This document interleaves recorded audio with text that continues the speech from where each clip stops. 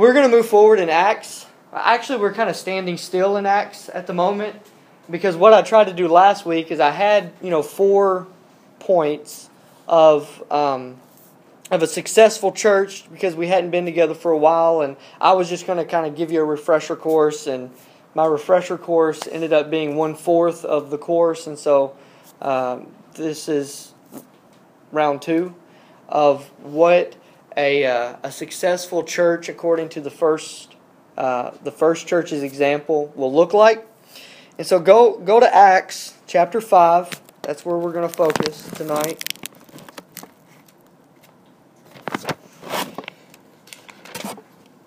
In Acts chapter 5, last week we saw that a successful church will be a pure church. That a pure church deals with sin.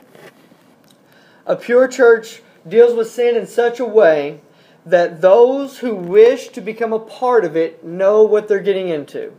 That they know that they will have to be held accountable. That their sin will not go unnoticed. That somebody somewhere in that church is going to be so involved in their life on a discipleship level that they're not going to be able to slip by without a change happening if they truly have believed in Christ.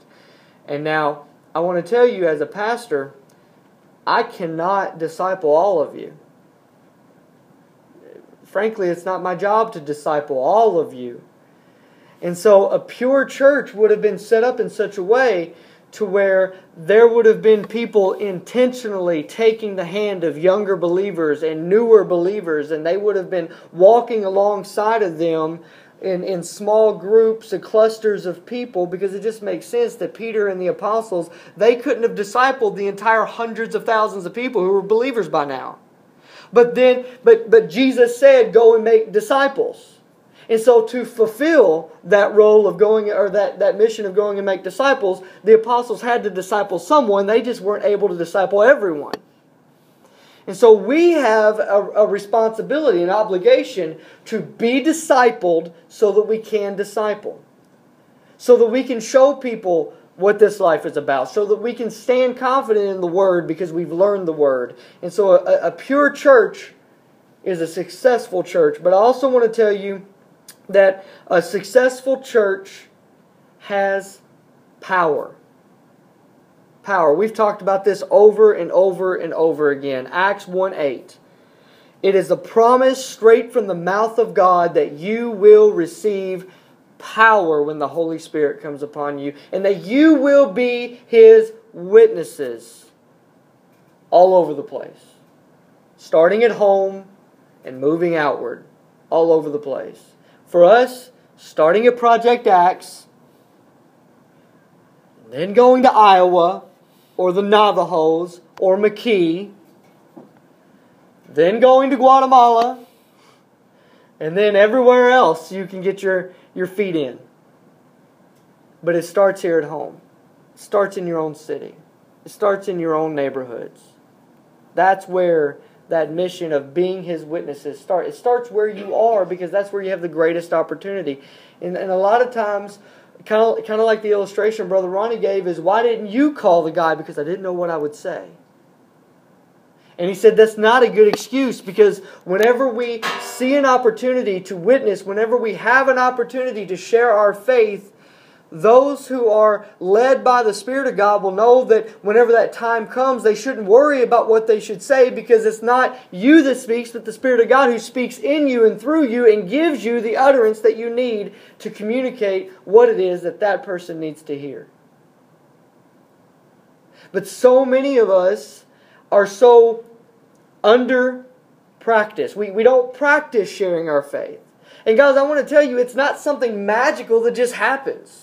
It's not something magical that whenever someone has a need and you see that need and you just kind of switch on something in your brain, and all of a sudden you are just this wonderful speaker and encourager. You have to practice. It's discipline. It's discipleship. It's a discipline that you have to practice and you have to work at, and you have to give yourself an opportunity to grow in it.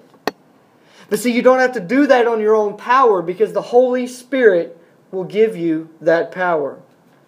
Look at Acts 5:15 and 16. This is what it says about the power. It says, as a result. Well, as a result of what? It could have said, therefore. But it says, as a result. As a result of what? Well, it was as a result of the preaching of the Word of God by the apostles, the miraculous healing of the apostles, the Holy Spirit coming down and judging sin in the church,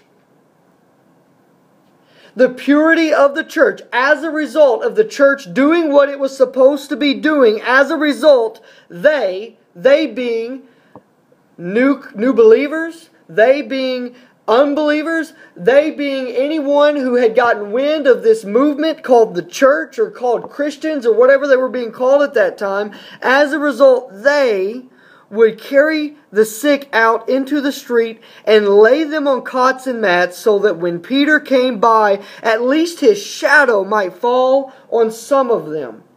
In addition, a large group came together from the towns surrounding Jerusalem, bringing sick people and those who were tormented by unclean spirits, and they were all healed.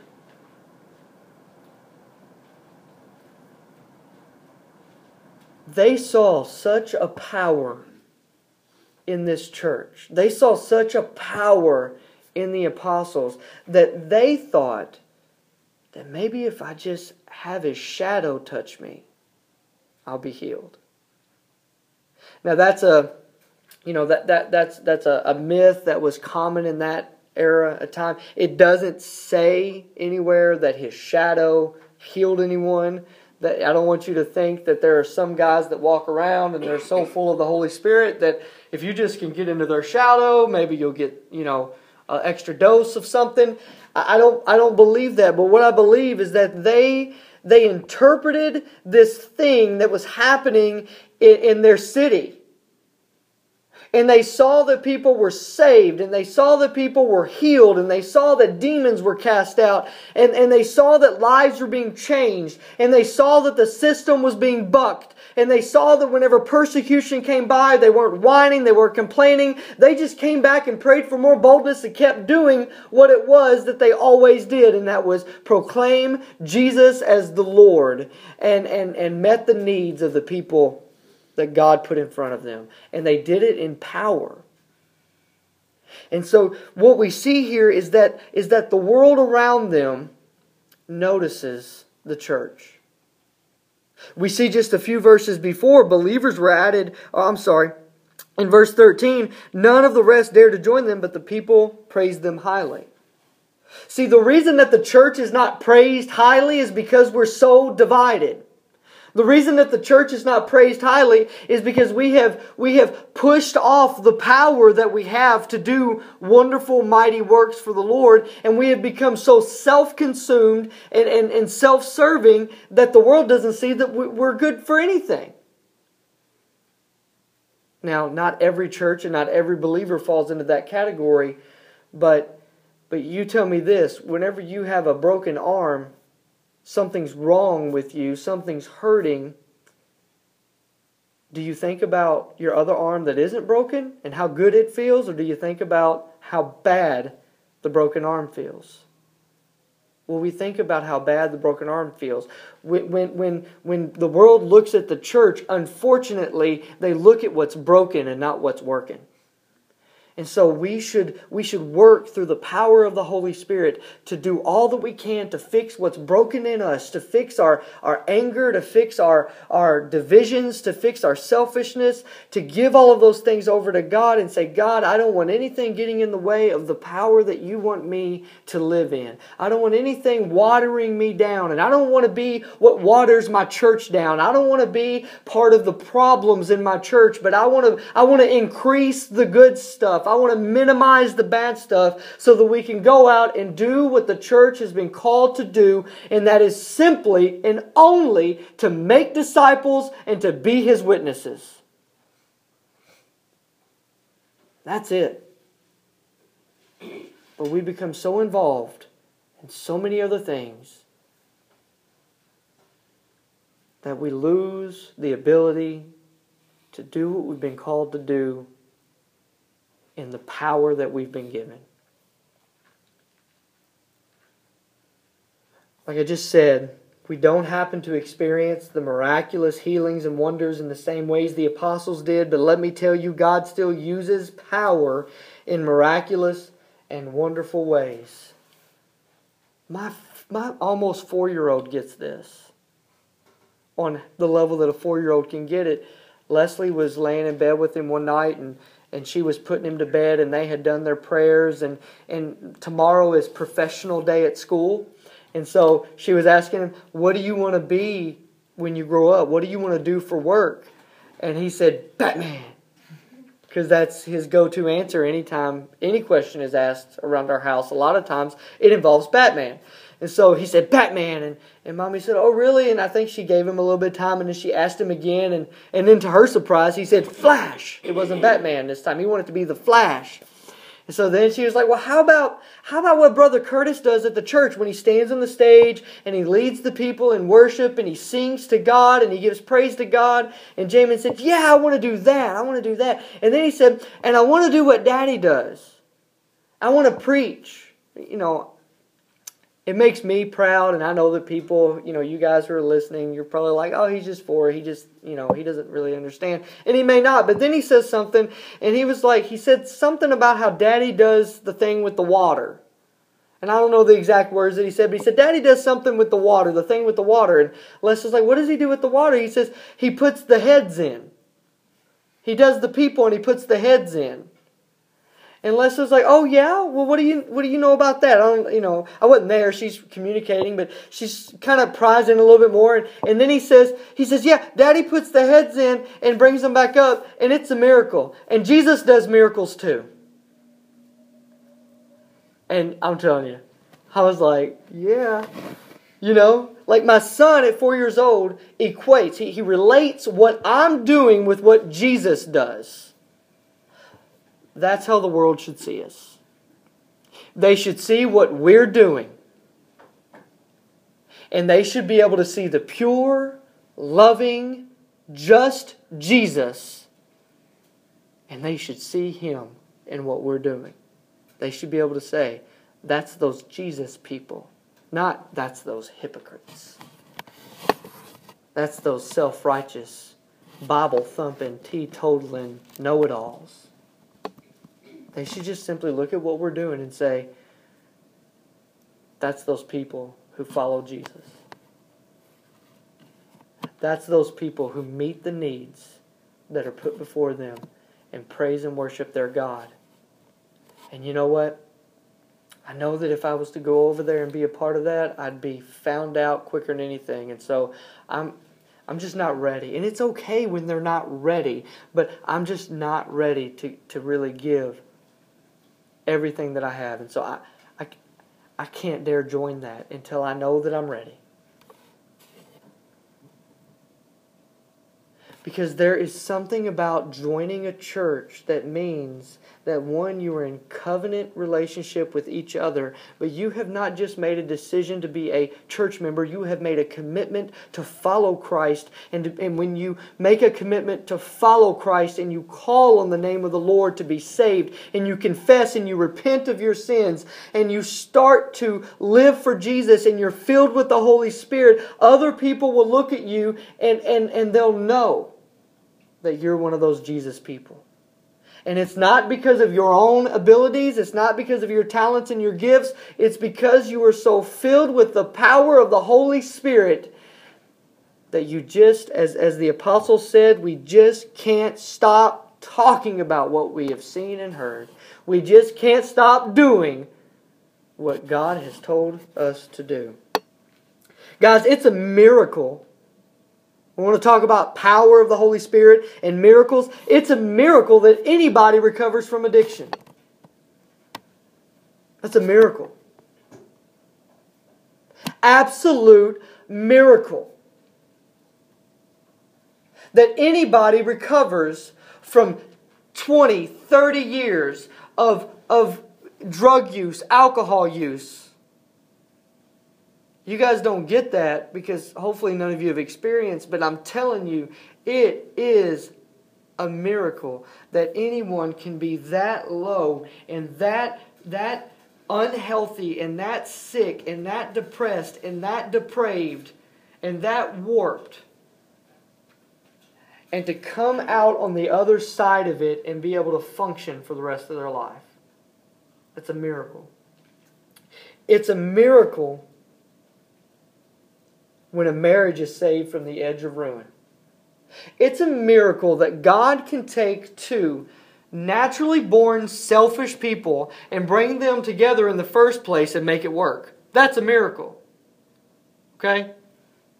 What's even more of a miracle is when God can take two people who were already naturally selfish individuals and had lived in conflict with one another for long enough to where they're saying, it doesn't matter what we told God, it doesn't matter what we told our parents, it doesn't matter what we told each other, we're done. And somehow God can get in that relationship and He can bring that back together and make it beautiful. I know it doesn't happen all the time, but it does happen. And when it does happen, it's a miracle. Because you're literally seeing the changing of someone's heart away from themselves and to God and to another person in a way to where they say, you know what? It's not about me being happy right now. It's about me being holy. That's a miracle. It's a miracle when God takes a cold, dead heart like mine and makes it alive and new through the salvation of the Lord. When you think about it, when you really reckon with your reality that you were a sinner, that doesn't just mean that you did a few bad things. It meant that you were something bad. You were born a sinner. You were conceived in iniquity, that your best efforts to be good are like presenting filthy rags to a holy God. It's a miracle that holy God would bring anyone to salvation. It's a miracle that holy God would step out of heaven and, like Philippians chapter 2 says, being God, He was God, He was in heaven, He needed for nothing, He was perfectly happy who He was and where He was, but He stepped down into heaven, and being God, He decided not to appear as God on this earth, but He took on the form of a baby. It is a miracle that the God who created the heavens and the stars had to learn how to eat.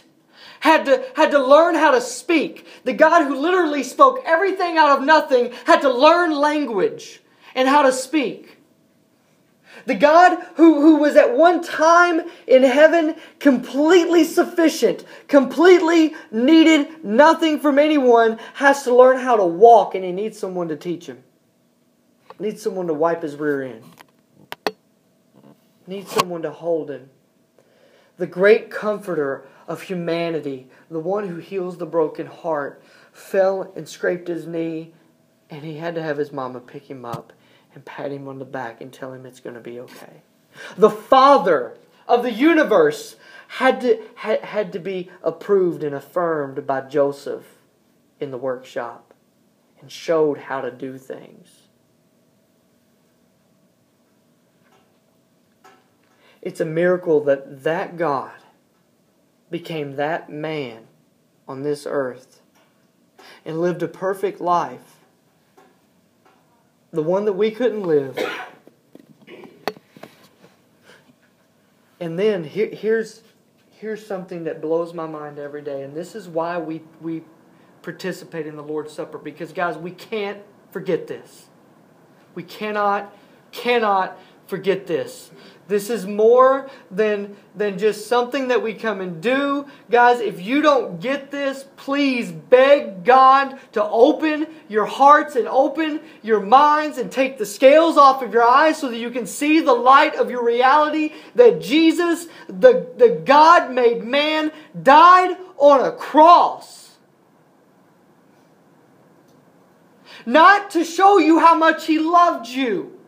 Not to show you how special you are, but to show you how lost you were. He did it out of love, yes, but he did it to show you that that you are lost and you need a Savior, and because He loves you and He wants to have relationship and intimacy with you, He died on a cross. And when He was on that cross, He didn't just suffer physically. He didn't just suffer psychologically. He didn't just suffer emotionally. Literally what happened was, while He was on the cross, the reason He says, "Father, why have you forsaken me?" is because the whole of humanity's sins, everyone's, the sins overlooked from the past, the sins not yet committed in the future, and the sins of the criminals on either side, the sins of the Pharisees and the Sadducees who plotted against Him, Judas Iscariot's sins, Pilate's sins, Caiaphas, all of their sins were placed upon Him. And while He was on that cross, He not only experienced extreme human physical torment, but God took on the sins of the world. And Jesus experienced God's full wrath. Full wrath on a level that we don't understand. So that when you put your faith, when you walk into the miracle of salvation, and you say, "God, I believe in your Son, Jesus Christ. I believe He died on a cross for me. I believe He rose 3 days later. I believe that you desire to have a relationship with me. I commit my life to not just being a church member, not just being a Baptist, not just being a good person. I commit my life to following Jesus Christ as the Holy Bible prescribes for me to follow Him. I will be faithful. I will be devoted. I will do whatever you want me to do. My life is yours. Show me what to do, God." And the exchange is your sin is removed. All of it. Even the future stuff. And His righteousness is put on. That is a miracle. I got carried away and I misspoke. I said He didn't do it because He loved you. What I meant was He didn't do it so that you could feel real special about yourself. He did it because He did love you. He did it not so that you could see how great and important you are, but so that you could see how extreme your sin is. And how much and how special He was to do that for you. So please forgive me for getting carried away and saying something that I shouldn't have said.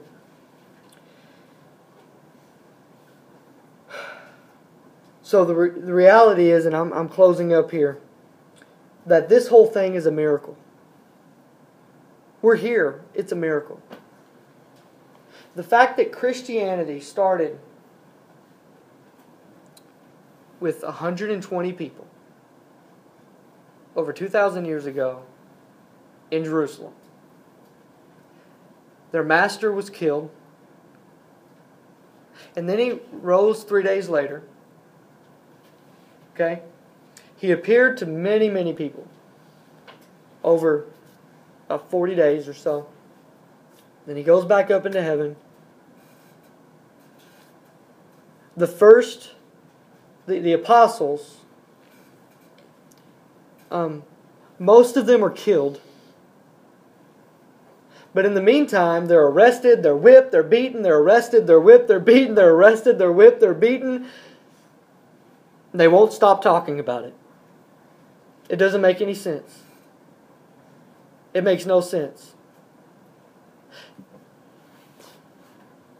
Within a matter of chapters in the book of Acts, we've gone from 120 believers to tens and tens of thousands of followers of Jesus Christ. And then you have certain guys like Nero and other Roman emperors who wanted to squash Christianity and wanted to snuff it out, who would make believers into luminaries in his gardens, meaning that he would stick them on wooden stakes and burn them alive, and then walk with his guests through the gardens where they're screaming in agony. Like, the church just exploded. It doesn't make any sense. It doesn't make any sense that everywhere persecution has ramped up, it's been a blessing for the kingdom.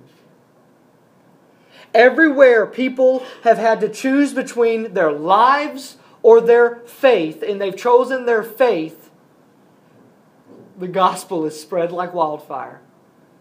So this whole thing, the reason we're here today, we are here because the Holy Spirit is full of power. And He gives people power.